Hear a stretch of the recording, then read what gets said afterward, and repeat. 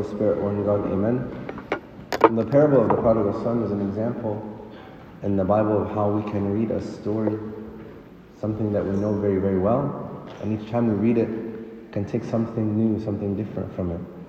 Today I wanted to focus on the attributes of the Father and how that relates to the prodigal son. It's funny, it's interesting that over the past few weeks, there's been a lot of talk of fear given the spread of the virus and school closures, and many of us have been afraid of sort of what it means for our family, for our friends, for our country. And this is one type of fear, but there's another type of fear that I think we can discuss today that is relevant for the parable. Think about what would be the opposite of fear. You might say that the opposite of fear is courage. And I think in some cases you would be right. I think the message of the gospel this morning suggests that the opposite of fear is compassion. Because when there's not fear, there's no need for defensiveness. Judgment, for example, relies on fear. Hate relies on fear. Without fear, compassion becomes possible. If we're not defending ourselves, then the way is open for us to love. Think for a minute about the father in the story of the prodigal son. The father in the story of the prodigal son is fearless. He takes the risk of offering his sons their inheritance before his death. They could have taken everything. When the younger son decides to take him up on his offer, the father doesn't go back on his promise. He doesn't try to stop him. He freely embraces his son's freedom of choice. How many of us could do something like that? How many of us, when presented with the opportunity, confirm the freedom of others to act, even in ways that are opposed to our own values or our own interests? Most of us are afraid of freedom, but not the Father. He demonstrates fearlessness of the highest degree. We're meant to see, of course, in the Father the image of God. When the younger son returns, repenting of his sins, and the father graciously embraces him, the older son complains. How could you take him back like that? The older son believes that the father is too generous. To us, this generosity is our source of hope. God is exceedingly generous, welcoming, inclusive. God might even accept us even though we don't deserve it. That is sometimes a very hard concept for us to accept. The older brother cannot accept this concept. There are always some who base their belief on God and think about God as an angry God and an infinitely offended God. But this cannot be true. The Gospels show us a different God in the life of our Lord Jesus Christ, the living, breathing example of God who is exceedingly generous. The older son, in his complaining, he demonstrates the opposite. He is wedded to, attached to his grudges. He won't let go of his anger. God is definitely not like this. The older brother is stuck in the past, and we all know what happens actually when we get stuck in the past. We suffer because the past is an illusion. It's not there anymore, but we're still trying to live in it. God, on the other hand, is eternally present. And the Father demonstrates what it means to live in the present without fear. He rejoices that the son is home. The important thing now is that the son is home. The past is over, it can't be changed. But the present, the son is back. The son returns with the necessary, miraculous words that I've sinned, I'm sorry, on his lips. But actually the Father runs to embrace him even before he is able to say these words. Remember what our Lord Jesus Christ says, the angels in heaven rejoice over one sinner who repents. God is generous. He has no ego to defend. God is not offended because he has no ego. The father in the parable is not offended because he has no ego to be offended. Only the ego can suffer offense. When we feel the pains of offense, the agony of fear, the fire of anger, it's a sign that our ego is at work. At that moment, our ignorance comes clearly on display. But actually, it's a time for us to be thankful. This is actually a good thing. It points the way to our repentance. You know, one of my spiritual fathers once said, your obstacle is your path. So instead of getting down on ourselves for having some thoughts and feelings of anger or fear, we should give thanks and learn about the tools that will allow us not to attach ourselves to them. We need to learn, practice continual watchfulness so that we don't sin. Fear is a fertile soil of offense. We're afraid, for example, that our social standing is going to be harmed. We're afraid that if I don't fight for my rights, people will not respect me.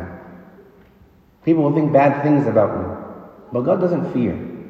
God has no self-interest. That's why God is not offended. That's why God is all compassionate.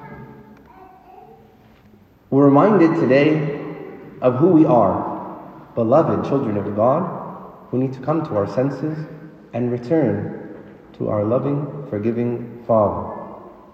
No matter what we've done, no matter how we've diminished ourselves, no matter how we've broken our relationship with God, He patiently awaits our return, runs to greet us, welcomes us back into His family with joy and with celebration. You can be positive that the prodigal son in today's gospel didn't think that his father would react to him in this way. He asked his father for his inheritance, which is like telling the man that he should drop dead so that his son could have his money. And then the son traveled away, wasted his money, partying and immorality, ended up as a servant taking care of pigs, and was so hungry that he was eating from the pig's slop. And when the young man came to himself and he came to his senses and realized how miserable his life was, and decided to return home, he decided to return home in hopes of becoming the servant of his father. He realized that he sinned against his father, that he wasn't worthy to be called his son anymore. No self-respecting father at that time and that place could be expected to do much more for such a rebellious and disrespectful son. Imagine if we were in the place of the father. Fear of my honor being hurt would stop me from forgiveness.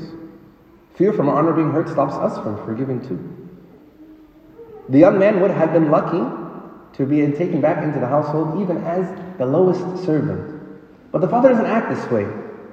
In a way that must have shocked everyone listening to this story, he runs to greet his son, he embraces him, he kisses him, he gives him nice clothes, he slaughters a calf, he throws a big party for him. The father didn't judge, didn't condemn, didn't reject his son. He rejoices that his beloved child who was lost returned home. This story of the prodigal son should shape all the repentance that we do in our lives, whether it's inside or during Lent or outside of Lent. It reminds us of who God is and who we are. In this parable, there are no limits to our Lord's mercy, no restraints in His compassion or His forgiveness.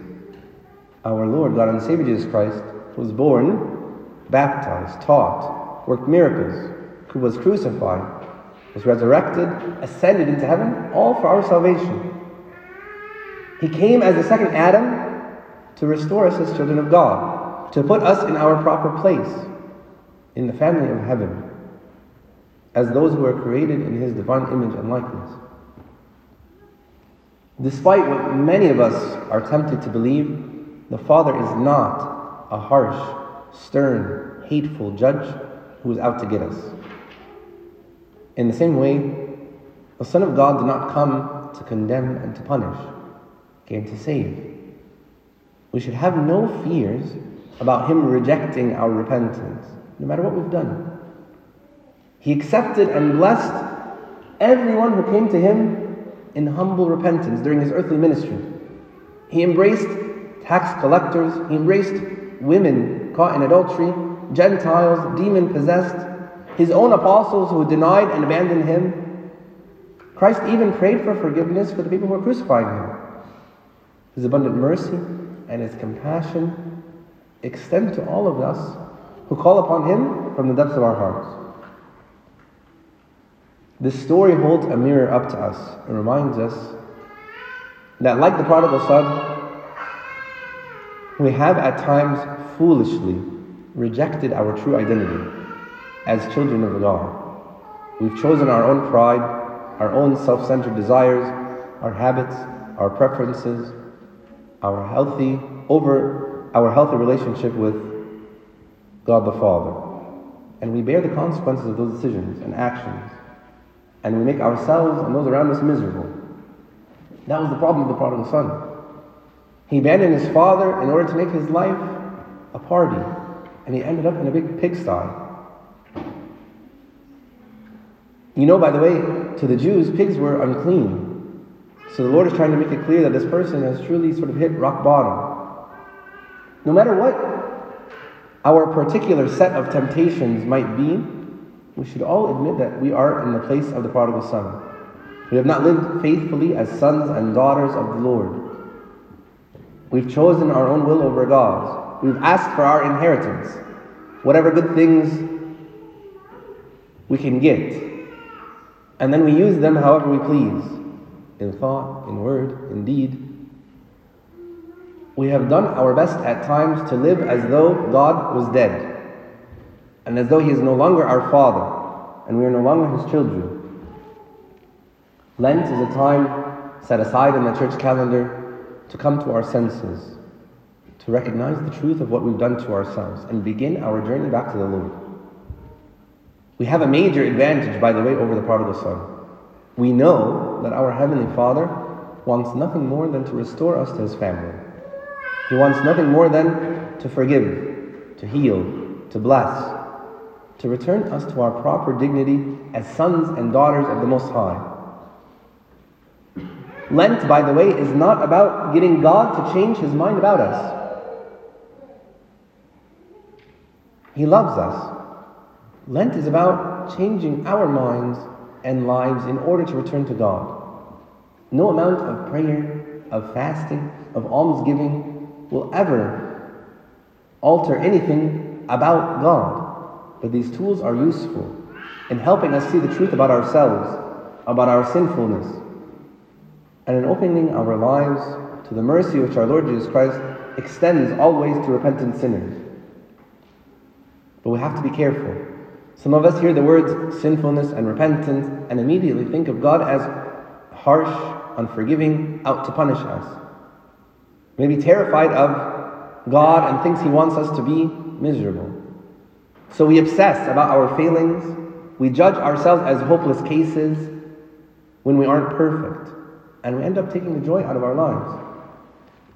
The good news for us is that God did not create us for a joyful life of despair, but to share the blessedness of His life. The eternal Son of God became one of us to heal our broken humanity and bring us into the joy of the kingdom. We pray, we fast, we give alms, we forgive our enemies as ways of embracing this healing, of accepting His gracious transformation of our lives. Like the son who was in the pigsty, we also need to come to our senses, see the truth about God, see the truth about ourselves, act accordingly. It is only in our stubborn refusal which holds us back from entering into the joy of the Lord.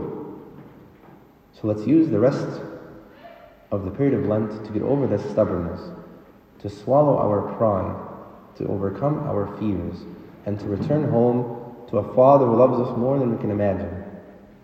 So much that He sent His only begotten Son to restore us to the dignity of His sons and daughters. This Lent, let us make it a period of time running home back to Him. And glory be to our God forever and ever. Amen.